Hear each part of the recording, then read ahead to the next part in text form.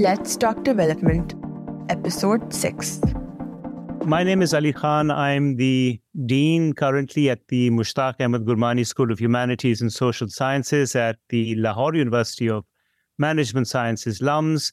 I'm also an anthropologist with a PhD from Cambridge.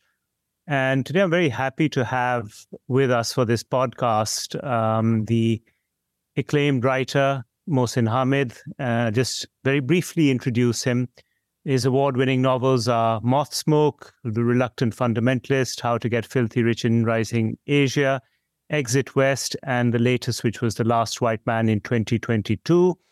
Mohsin is also part of a group of authors, I think, who really put Pakistani writing on the international map in the last 2 decades. He spent a lot of time moving between places, New York, London, and Lahore, as a student and professionally as well. And today we're really going to be talking in this podcast about movement and about migration from Pakistan in particular. All right, wonderful. So Mohsin, like I said, you spent a lot of time moving around between places, both as a student and professionally. And of course, recently what has happened is that we've seen people from across the class spectrum migrate to other countries at the kind of level that we've never seen previously. And clearly this is something that seems to have accelerated over the last 6 months or so as our economic woes have deepened. And I was wondering what you thought are some of the leading causes driving the crisis of international migration in Pakistan. And, just to qualify the question a little bit further, why do you think that members of Pakistan's elite are also migrating out of Pakistan despite apparently enjoying unique privileges, including access to jobs and other economic opportunities? I was recently on a flight to Italy. An old friend of my wife's from university was getting married. And she had come to Lahore for our wedding 18 years ago. And she was getting married in Italy, so we went for her wedding. And our flight from Lahore to Istanbul was late. The time was changed. It had been a 2-hour connection. It was reduced to a 1-hour connection. And it left Lahore late. It arrived there late. It was taxiing. We thought we're definitely going to miss our connecting flight on to Bologna. But what then happened was that we basically went through the jetway into the airport. And a lady was waiting there and saying, are you connecting to Bologna? This is a Lahore flight in Istanbul. Are you connecting to Bologna? And we said, yes. How wonderful, this amazing service just for us. She said, okay, just wait here. And it turned out that there were like 30 people on this Lahore-Istanbul flight who were connecting to this small plane to Bologna, much to our surprise. And we were whisked to the airport and sort of whisked to security. And it was my wife, I think one or maybe at most 2 other women, about 20, 25 men, including myself, whisked to the airport and onto this plane to Bologna.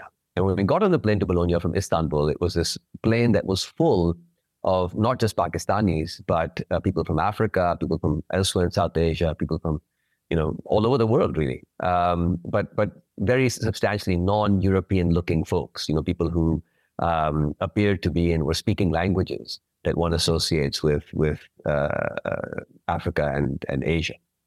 And landing in Italy on this incredibly international flight, disproportionately with young men, you got this distinct sense that something was going on, that there is this incredible movement. And so I just tell the story as a little bit of background because whereas I might have thought that my wife and I were the only people from Lahore who were connecting to Bologna, it turns out lots of others were, and then from all over the world. And so this is happening. This migration that we're seeing is happening in the context of global movement of people, and also very much a Pakistani movement of people, because the vast majority of people on my flight didn't appear to be going on holiday. They appear to be people going to work. I think what we're seeing right now is a combination of a few different things. One is in wealthy countries in the West, there just aren't enough young people. average number of children born to an Italian woman is just a little bit north of 1, and replacement is above 2. So there are not enough young people in Italy, which is creating this demand for young people from elsewhere to come and do work. But separate from that, of course, there's a push factor, which is people, feeling that they have to leave. Because one thing we didn't see a lot of on this flight to Bologna were, for example, Chinese. There weren't, 50 Chinese people or people who looked to be Chinese on our flight. In fact, there was probably none that I can remember. And so it's not the case that every country with a large population is producing this sort of flow. This is something being produced by countries like Pakistan, by countries in Africa, by countries in Latin America. And it's, I think, down to the fact that we simply aren't creating enough jobs in our own countries for our plentiful youth populations. Leaving aside the question you asked about the elite, which we can come to. But at the most basic level, there aren't enough good jobs in most of the world for young people. And China is the exception. And the reason why China is the exception is because China has managed to create hundreds of millions of manufacturing jobs that have absorbed large numbers of young men and women who've been displaced from what was rural life, but found gainful employment within China. But almost no country in the world has done anything similar. A few Southeast Asian countries have done that. But Pakistan has completely failed to do so. And many other countries have completely failed to do so. And so the flights all over planet Earth are full of particularly young men, but young people trying to get out of places like Pakistan to a place where they can make a decent wage. So, Mohsin, I just wanted to pick up from that story. I mean, did you get an idea of what kinds of jobs these migrants were looking for? Because, in the past, we've always been a labor exporting nation. And we've seen a lot of people go to the Gulf, for example, initially also to the United Kingdom. But did you get a sense of what kind of jobs these migrants on your flight were looking for in Bologna? Well, so if you imagine that whole region between Florence and Bologna and in Tuscany, I was unfortunately, although the novelist in me, would certainly have liked to strike up a few conversations and narrow down some stories. But what I can say is when you left the airport and you went into Bologna and you went into Florence and you went into the small towns around there, you saw lots and lots of young South Asian and African, particularly men, some women, doing all sorts of stuff. Bartenders, porters, the desk person at your hotel, the guy serving you pasta in the restaurant. So much of what I think, are the entry-level working class jobs of a service economy, which that part of Italy largely is filled by migrants. And I imagine if you went to a factory, there'd be many more. This niece of the bride, a niece and nephew, went to the American school in Florence. And apparently after Italians and Americans, the other largest nationality in that area are Chinese Italians. Because some time ago, there had been some Chinese investment in some factories near Florence. And Chinese engineers and managers came to these factories and created such a large diaspora that the Florence American School or Florence International School has a very large Italian Chinese population. So I think whether it's even managerial in some cases, but certainly factories.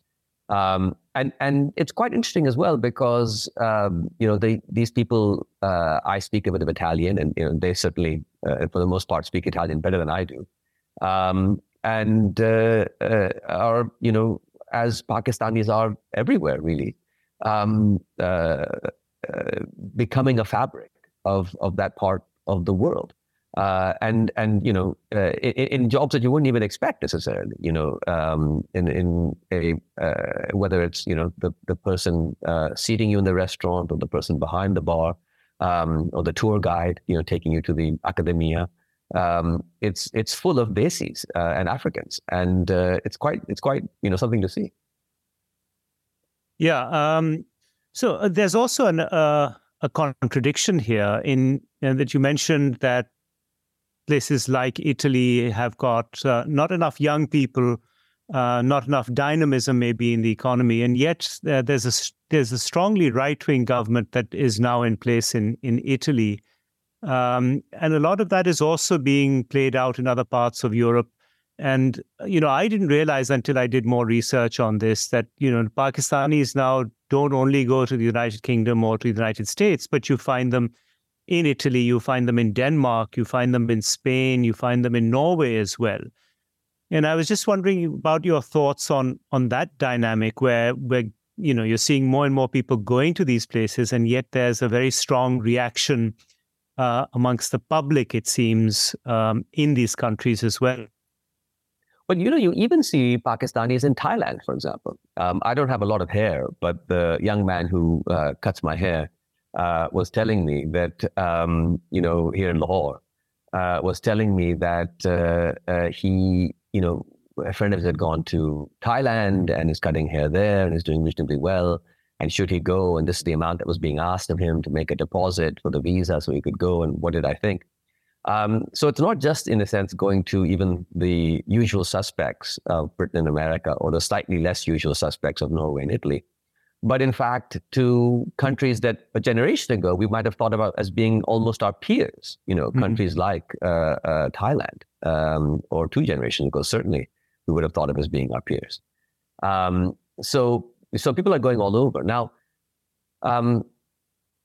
in terms of the backlash that we're seeing, it's a very interesting phenomenon. So the right-wing Giorgia Meloni government in Italy is utterly failing to reduce migration. The right-wing government of Rishi Sunak in Britain is presiding over what looks like 700,000 immigrants entering the UK this year, which is 1% of the population of the country, which is quite something, for a party that championed Brexit and that was driven in large part by the desire to cut off the flow of migrants, from the EU and from elsewhere. That wasn't the only reason, but certainly an unimportant reason motivating many voters who voted for Brexit. Again, a right-wing Rishi Sunak government utterly failing, to control migration. And I think, there's, I guess, in the same way that you see right-wing governments in the West utterly failing to control the import of drugs. It's not that migrants should be, compared to drugs as a kind of scourge of society, but the two are similar in that there's a huge amount of demand which is driving these things. It's not that the Colombian farmers one day decided to launch a fantastic marketing campaign that convinced Americans to buy cocaine. It was that a gigantic American cocaine habit fueled the development of narco states across Latin America because these drugs were so lucrative. And in a similar way, there is such a desperate need for these workers in societies that are aging so rapidly. Who's going to take care of the elderly people? Who's going to fill the factories? Who's going to pluck, the fruit? Who's going to man the hotels? And who's going to work in as a nurse in the hospitals? These will be migrants.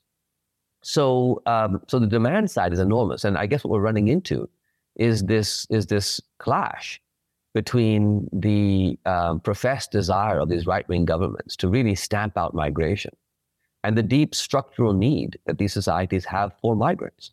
So either they will become societies that succeed in closing off migrants, but at the cost of leaving their increasingly retired populations without care, without health care, without the sort of amenities that their population wants. Or they will have to make, to some extent, some kind of peace with migration. At the moment, what we're seeing is really the most fiery rhetoric we've seen in a very long time, combined with enormous flows of people. It's a very strange combination. Yes. Yeah, absolutely.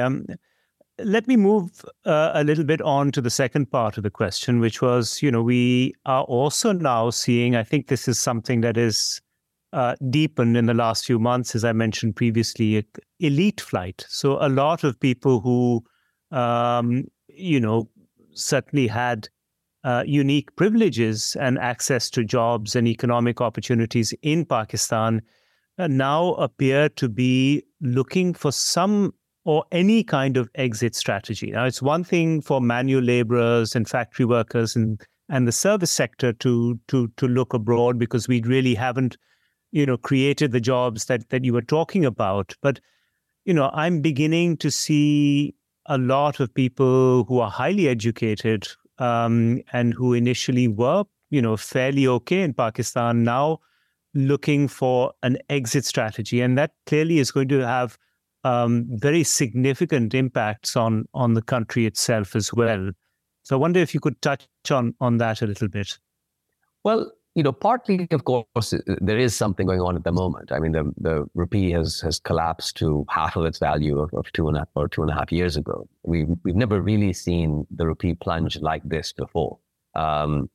We also see a complete deadlock at every level of society, whether it's in the judiciary, in the democratic political parties, in the relationship between parliament and the democratic setup and the military, in the functioning of the bureaucracy. In almost every area, we see that Pakistan is stuck. And we've had, a year of almost no growth, perhaps negative growth. We've had incredible amounts of inflation. And above all, we've had uncertainty and the feeling that it is no longer as easily possible to buy off the system. In other words, that there's a randomness and predatoriness in the system from which, even the highest of the elite is not immune. Now, to a certain extent, this is not new.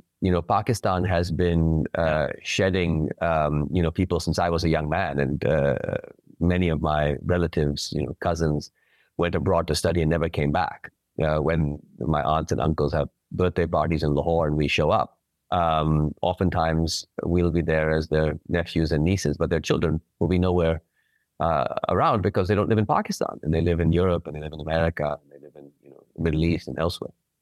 So it's not that this is entirely new. Pakistan has been shedding bright, well-educated people for a long time.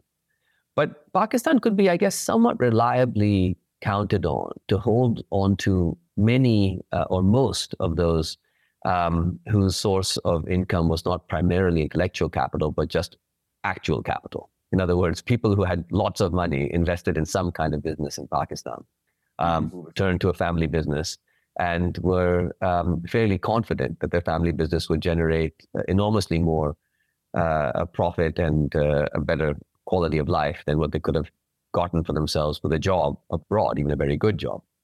Now, I think, so if you divide the elite into those who primarily have intellectual capital and those who have genuine economic capital, that second group, the genuine economic capital holders, they too now seem to be very, very uncertain and considering, moving out and trying to move out.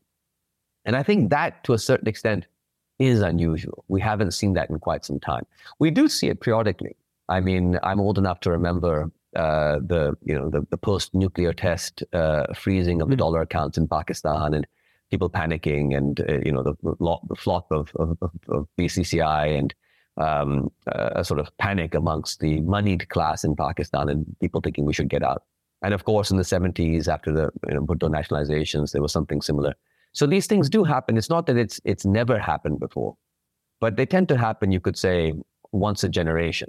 And it seems that we are at this moment in that once a generation moment, where even those who have enormous amounts of capital in Pakistan are still thinking that perhaps they aren't safe. Their money isn't safe, their property isn't safe, their livelihood isn't safe, and they should get out. And that, of course, is a very grim indicator.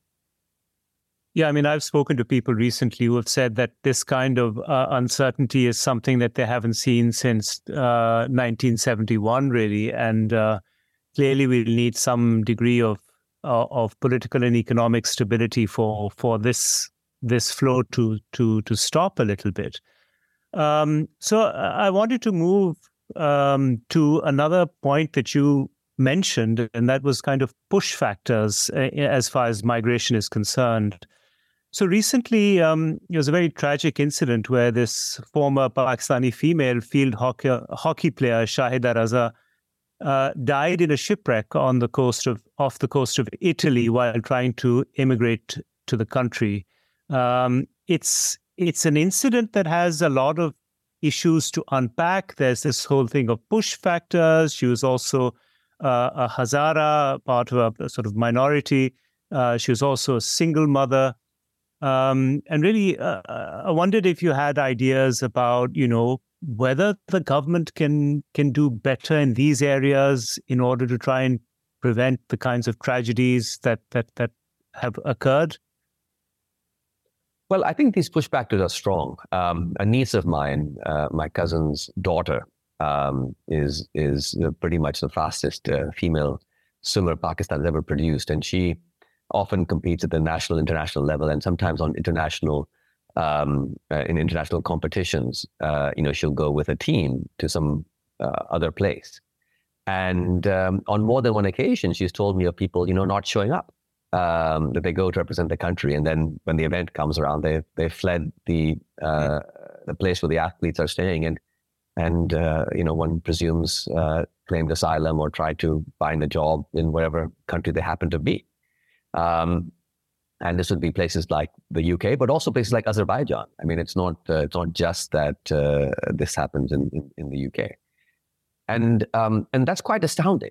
These are people who've spent an entire lifetime working to hone their skills and to compete at the international level. The best swimmers, athletes, sports people that Pakistan ever produced, and some of them think, what, I need to just forget all this and try making it from scratch in this place where I, presumably know almost no one or know very few people. So the push factor is very strong. Now, what is causing this push factor? One element, of course, is our failure to produce enough, good jobs. I mean, Pakistan really has not industrialized. We haven't generated the tens of millions or 100 million, manufacturing job that could presumably give large segments of the young population, a career and a step up to a different social class. And nor have the service sector jobs in our cities, been enough to absorb these people. Interestingly enough, India has also come nowhere close to generating the number of manufacturing jobs that it needs to produce. But Pakistan, of course, has done worse. And so there is this lack of jobs, but I think it's more than that. I think that in Pakistan there's just such wild uncertainty. What is going to happen? What is going to happen at the level of the country? What's going to happen at the level of the economy? And what's going to happen to you? If you have a car accident with the wrong person, if you have if you have the wrong last name or the wrong religion or the wrong whatever. If your politics run the wrong way, it feels that Pakistan is a state that is incredibly predatory, for its population, and it's predatory at a level that increasingly no one has protection from. In the 1980s, 90s, maybe even the 2000s, one could imagine that if one was reasonably well connected, etc., that one could navigate the predatory state. That's no longer the case. If some arm of bureaucracy or some nefarious mafia or some depraved militant group or just some powerful person who happens not to like you decides to make your life miserable, they can and will and often do. And so I think that feeling of being helpless has really pervaded Pakistan. No one has any, respite from this feeling of helplessness. And we're seeing, at this very moment, some of the most powerful people in the country discovering that they too are helpless, when the state is turned against them in a particular way. So in that context, it's very hard for anyone to feel safe and secure. And in the absence of feeling safe and secure with an economy that doesn't seem to be doing very well, the push factor really runs up and down the entire strand of society. Many people will tell you, for example, many very well-off people in Pakistan, it's too late for me, but I'm telling my kids to never come back. And that's a tragedy. It's a tragedy for the country. It's a tragedy for families. It's a tragedy for in so many levels. I don't think it's something which is irreversible, but I think that the ad hoc approach that we've had to building our country, trying democracy for a few years, then some hybrid thing, and then sort of tossing it out, and then the next run, doesn't work very well. You need to sort of somehow build sequentially on a relatively stable foundation. And we are repeatedly failing to do that. We seem to make the same mistakes over and over again. Those of us who were in Pakistan in the 80s during the Zia al-Haq dictatorship remember this. And then remember the sort of attempts at democracy in the 90s and the Musharraf dictatorship. And then what seemed to be the very promising start that the PUP and PMLN were making post-Musharraf to have a democratic transition of power, to build institutions, which came undone for reasons that I think we all know, which has led us to our current impasse and sort of the disastrous state of Pakistan today. Somehow we need to find a way to build a lasting institutions. Parliament, our media, our judiciary, the civil-military relations. And yet we fail again and again to do this. And, it's like this Sisyphus type of situation where you roll the rock up the mountain and it comes all the way down and you go back down and you roll it back up. At some point, one hopes that will change. But at the moment, I think the fact that people are so dispirited is everybody can feel Sisyphus's rock, rolling over and crushing Sisyphus and crashing down into the valley once again. Yeah, I think you're absolutely right. This feeling of helplessness and kind of hopelessness is what seems to be pervading at the moment. Safety, security, inclusivity of large swathes of the population has not been really something that the state has achieved. And from what you've said right now, and I just wonder, is there any cause for optimism? I know you came back to, I think, Lahore in 2009, and I wonder how different you feel between 2009 and now. I know 2009 also was a very difficult time with spiking terrorism, but how do you feel between this period of time that has passed? Well, I think that like many people, I feel sort of more depressed and more pessimistic at the moment than I can remember having felt in a very long time. That said, being almost 52 years old and having spent about half that time in Pakistan, I've seen how these things come and go. And it's entirely possible that we will, once again, sort of find our footing, stabilize the situation, begin to move forward. I'm not sort of writing Pakistan off and saying that, it's game over for us. But, but the challenges are becoming increasingly acute. And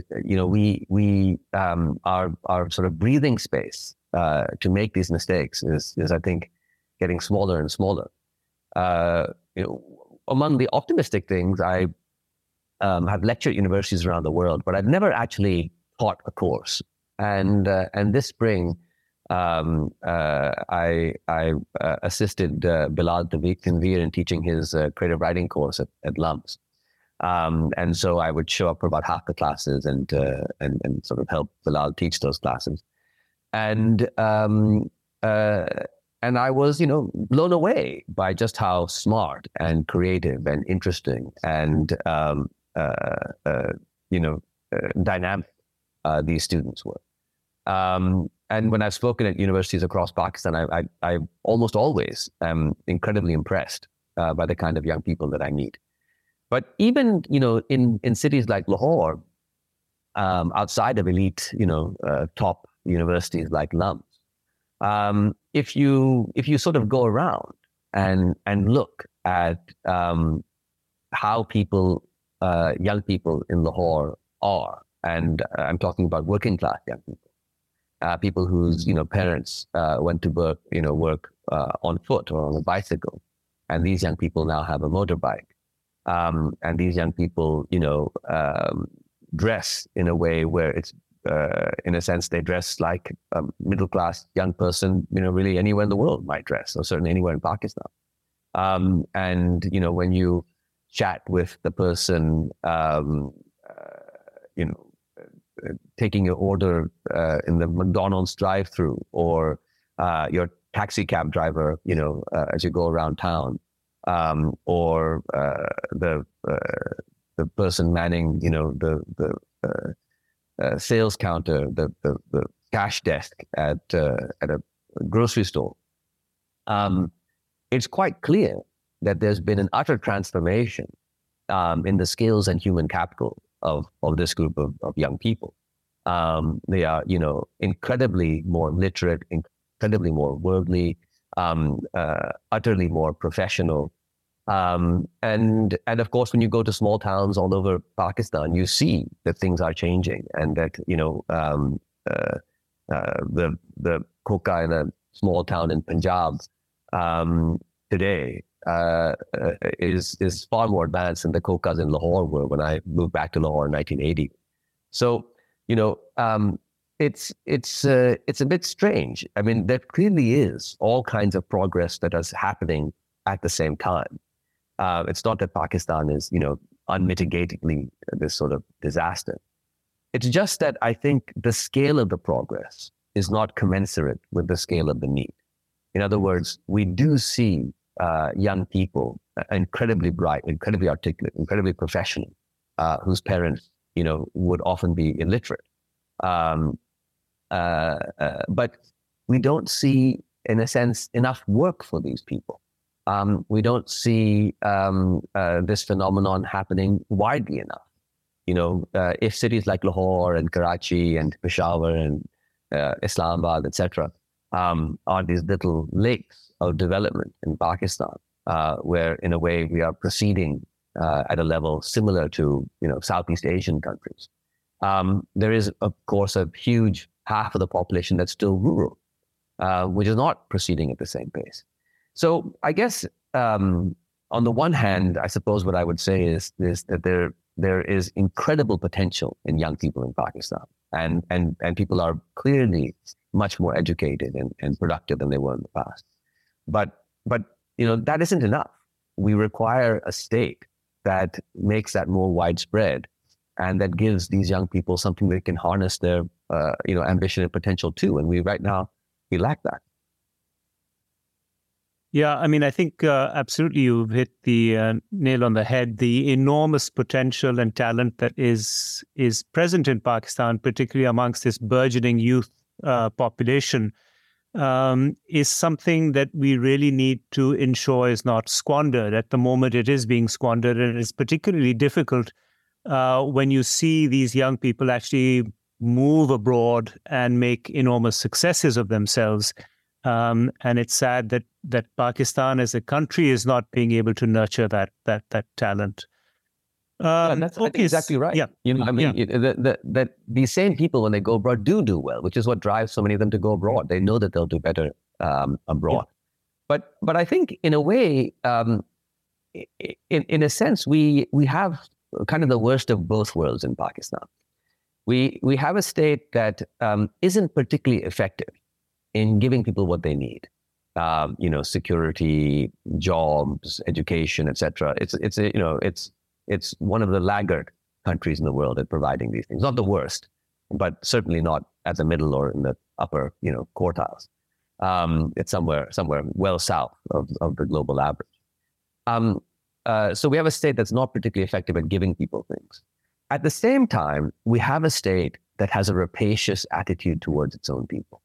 That prevents people from doing things, that makes it impossible to get a driver's license, that harasses you about, how your house is built, that makes it difficult, to really do anything. You have this incredibly bureaucratic, rent-seeking state that doesn't give very much. And that, I think, is a terrible combination. It would almost be better if the state either if the state became a state that actually delivered for the people, sort of in the sense that China or many other countries, all over Asia and elsewhere are delivering for their populations with good schools and basic healthcare and all the basics of, a plan for marshaling the water resources of the country, etc. Either you would have a state that did those sorts of things, or potentially you could have a state that didn't do those things very well and let people get on with doing those sorts of things. Pakistan is an incredibly entrepreneurial people. But our state, in a sense, is the worst of both worlds. Neither does it provide, nor does it leave alone people when they try to do things themselves. It sort of, it is simultaneously crushing any independent action by its citizens and not delivering for its citizens. So whether it's somehow we find a way to dramatically ramp up our state capacity, or we find some way to sort of radically strip back our state's ability to restrict people from doing things. But we need to find some solution. I had always in the past thought that the solution had to lie in more state capacity. But that's sort of, I guess what my politics is like and how I would imagine myself sort of in the West as being very much, left of center. But in Pakistan, when you think of, what could actually be done, sometimes I think that it may be also a matter of stripping away aspects of the state that are really there just to extort from the population, and let people, figure things out for themselves. If you're not going to provide, then at least don't let people get out of the way of people who are providing for themselves. And I think that clash is, something that's very peculiar to us, is that we live in a state that doesn't provide much. But we don't live in an ungoverned place. We live in a place where there's oppressive regulation of everything, whether it's you want to get a lost ID card found or replaced, or you want a driver's license, or you want a vaccination certificate or whatever.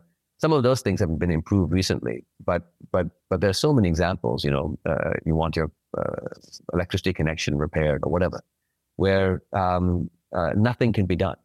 Unless bribes are paid, and that I think is a horrible state of affairs. Yeah, migrants work very, very hard wherever they go. They're entrepreneurial, as you mentioned.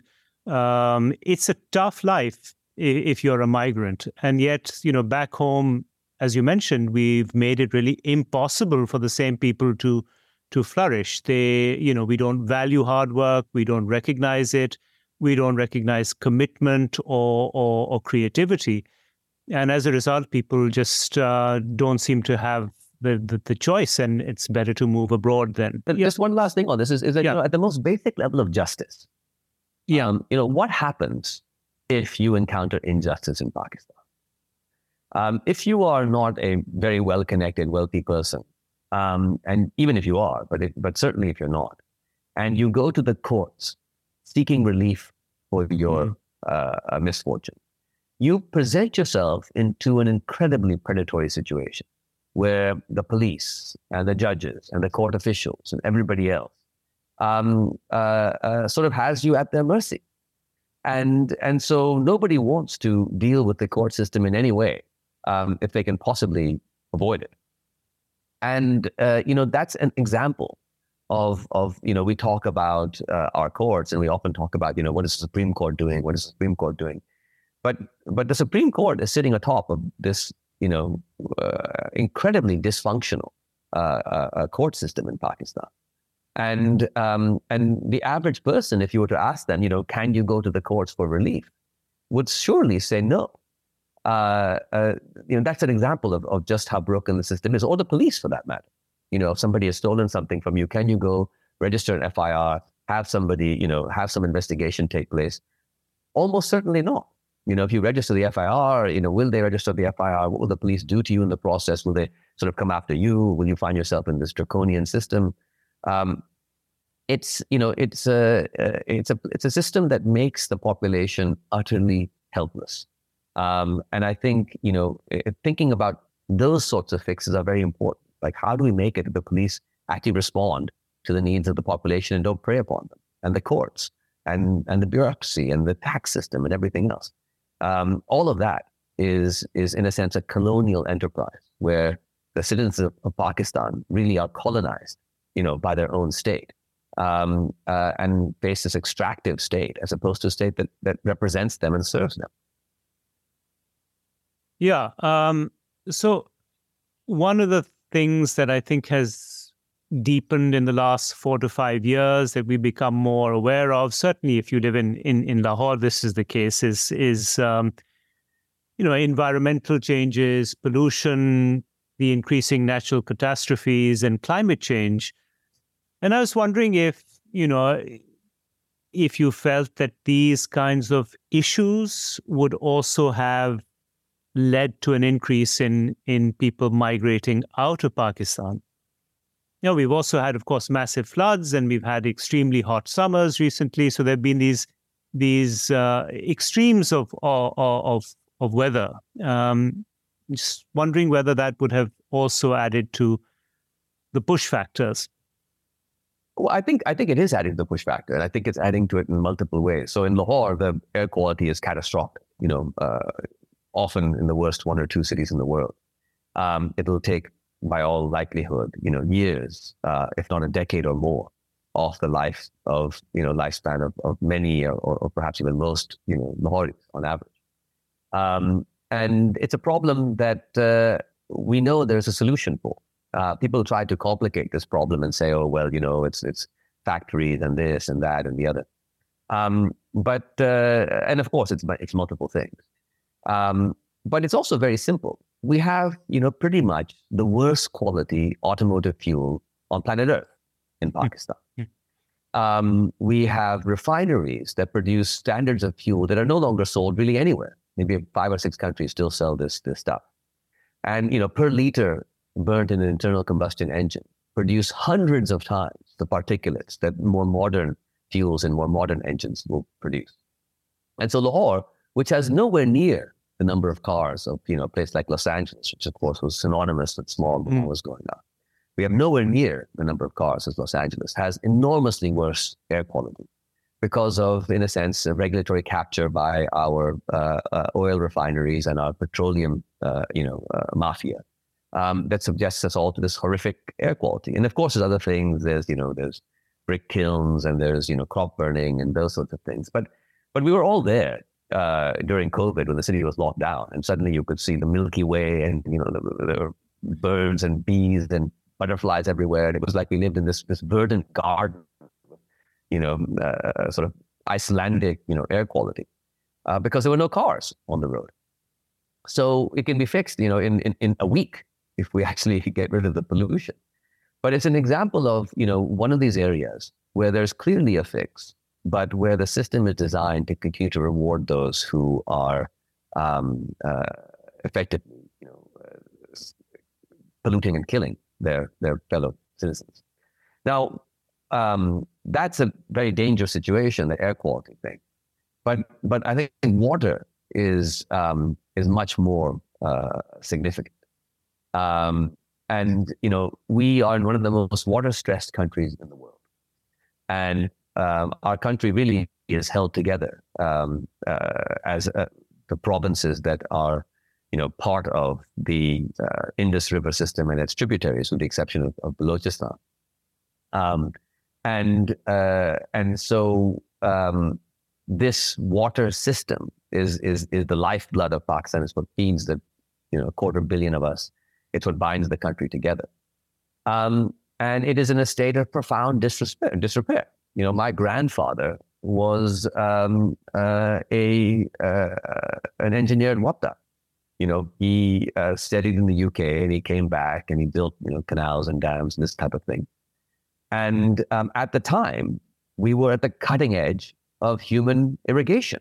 There were places, there was Pakistan, and there was California, and there were a few other places which had such a deep expertise in water management, which built, this fertile area out of what was, semi-arid scrubland, really, a lot of it.